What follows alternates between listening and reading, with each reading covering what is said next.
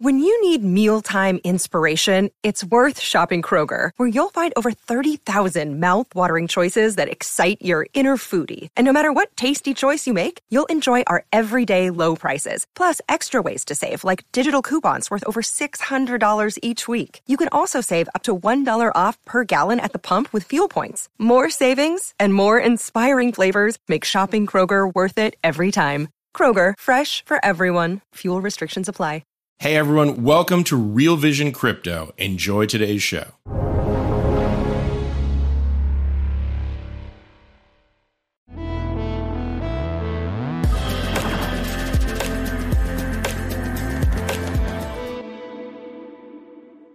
Hi, Andre. Welcome back to Real Vision. Thank you for being here with us today.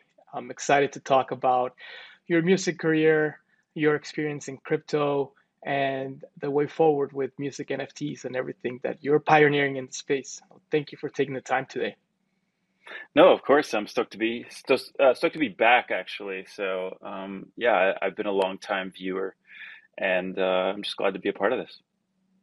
Awesome. Well, let's get started. Why don't we remind the Real Vision audience of who you are? You know, your name's Andre, but you obviously go by an artistic name as well. Many may have seen it or not. So tell us a little bit more about yourself. Yeah, absolutely. So, again, my name's Andre Andros, but I'm primarily known for my artist name, RAC. It's been a moniker that I think of it as kind of like an umbrella that I've made music under for almost 15 years now professionally. So it's been sort of my lifelong thing. I've never really had like a real job. I've only worked on music and tech and everything sort of surrounding my career.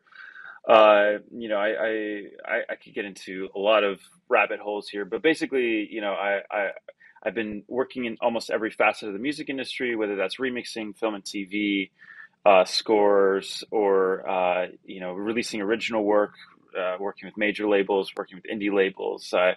I've kind of done a little bit of everything, and perhaps more relevant to this conversation, more recently, since 2017, I've been playing a lot with tokens on Ethereum and with smart contracts and all that fun stuff. So that is kind of a broad overview. I was lucky enough in actually 2017 as well to win a Grammy, and that was an incredibly sort of validating experience. And my one quick anecdote is when I did win, my manager turned to me and said, "Is like, well, that's one for the obituary." And so that kind of a little bit morbid, but that's kind of his sense of humor, and it sort of follows you everywhere. So, that was like a really important moment in my career. But at the same time, that's also when I discovered crypto, and I kind of became far more obsessed with that side of things in recent years.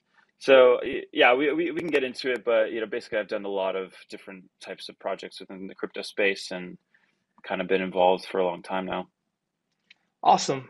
But it starts with music, right? From what I've read in the multiple articles that you have out there, you're from Portugal and you used to play with cassette recorders and then mixing those as a child. So I would love to hear more about that, how, that creative process, 6, 7 years old, and how's that been with you through your career? Yeah, absolutely. So like I said, I was born and raised in the little country of Portugal.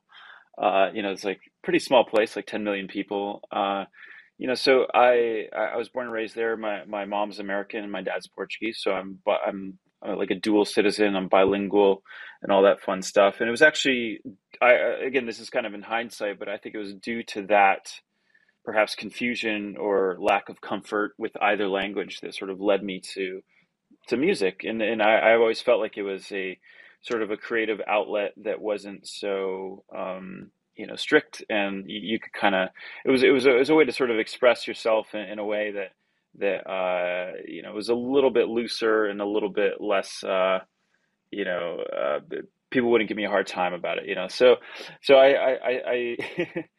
I that's sort of roughly when I fell in love with music, and I felt like it was almost like a third language, like another form of communication, like an emotional form of communication. So, that it's been a huge part of my life ever since.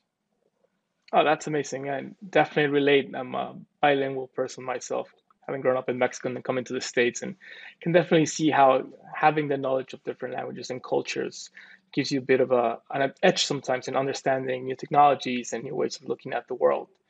So Hmm. let's dive a little bit more into your crypto experience. So you win the Grammy, your manager tells you, "Hey, yeah, remember you're gonna die one day." And how does that become, a crypto thing? Yeah. I think there's just a little bit of context before that, which is that I have a bit of computer science background. I think it goes hand in hand when you're into music production, you're into computers, you're into the internet. So I grew up building computers and I was always savvy with that kind of stuff.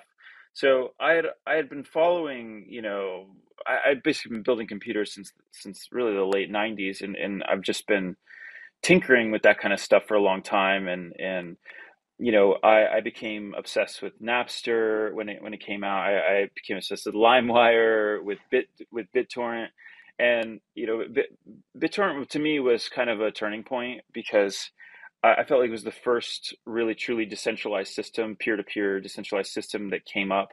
That sort of shares a lot of principles that we sort of take for granted now in crypto, but it was kind of novel at the time. And this idea of creating, a decentralized service that couldn't be stopped to me was pretty cool. And I just love that idea, that it's sort of a neutral technology. And I became kind of obsessed with it early on, and I was pretty deeply involved in it. And I had sort of heard about Bitcoin here and there. I think like many other people, and you probably saw an article about like how it's going to zero, or like something, or how it's a scam, or it's gonna boil the oceans or whatever. And like so, I've been hearing about that for a long time, and I kind of, not that I was dismissive, but I was like, okay, I'll check it out someday. And I also wasn't like deeply financially motivated. That wasn't really my focus at all. So it didn't really appealed to me then until like really like late 2016, when that's when I really started to do more of a deep dive. I was like, oh well, this is actually really interesting. We're taking some of those same principles of decentralization, peer to peer, but applying it to a currency. And it's the mining thing was really confusing at the time, and I was like, I'm not really sure what's going on. Like, but at a certain point it kind of clicked. And it was really after, again, I wasn't too interested in the currency aspect of it, but when I discovered Ethereum, and this was through, I think I watched a YouTube video of Vitalik talking about it and just explaining it. That's sort of when I had that light bulb moment where I was like, oh my God, this is brilliant, because it sort of takes that idea that we used for currency in the Bitcoin blockchain and sort of made that general purpose, and you could apply it to basically anything. So that I became kind of obsessed with that, and more specifically, I became obsessed with how to use that technology to sort of change the music industry. And again, for context, for those that don't know, the music industry sucks. They're awful. It's like they're they're But they gave you a they're Grammy. well, they can give me all the Grammys they want. They're still horrible. It's not like this is sort of the more difficult part about this, because it's almost not like a people problem. It's like an infrastructure problem. Okay. It's sort of a status quo.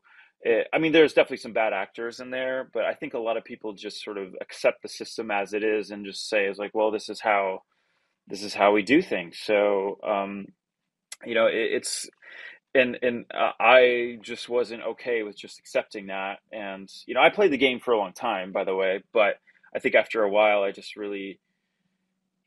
decided that there has to be a better way, and I think that this technology could potentially enable us to rebuild the music industry in a way that's a lot more fair and equitable to artists. And again, just for I don't want to make this talk about like the problems of the music industry, because I could go on forever. But basically, just to speak about it roughly, essentially, artists are always the last to be paid. They're always paid late or not at all, and they're always paid, I think, like in between 12% to 50% tops. So the vast majority of the income that is generated by music, which isn't very much actually, is captured by, intermediaries or large corporations, and people that are really more financially focused.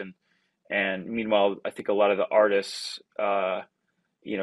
live in this sort of quasi, poverty level.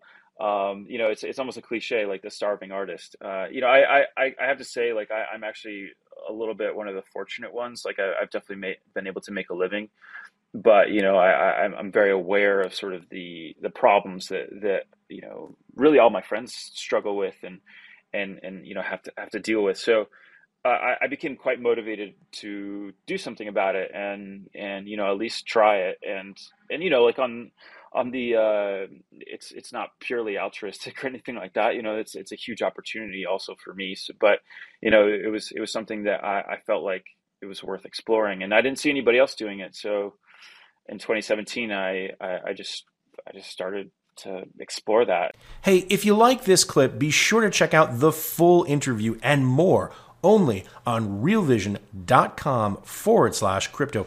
It's 100% free. Sign up now.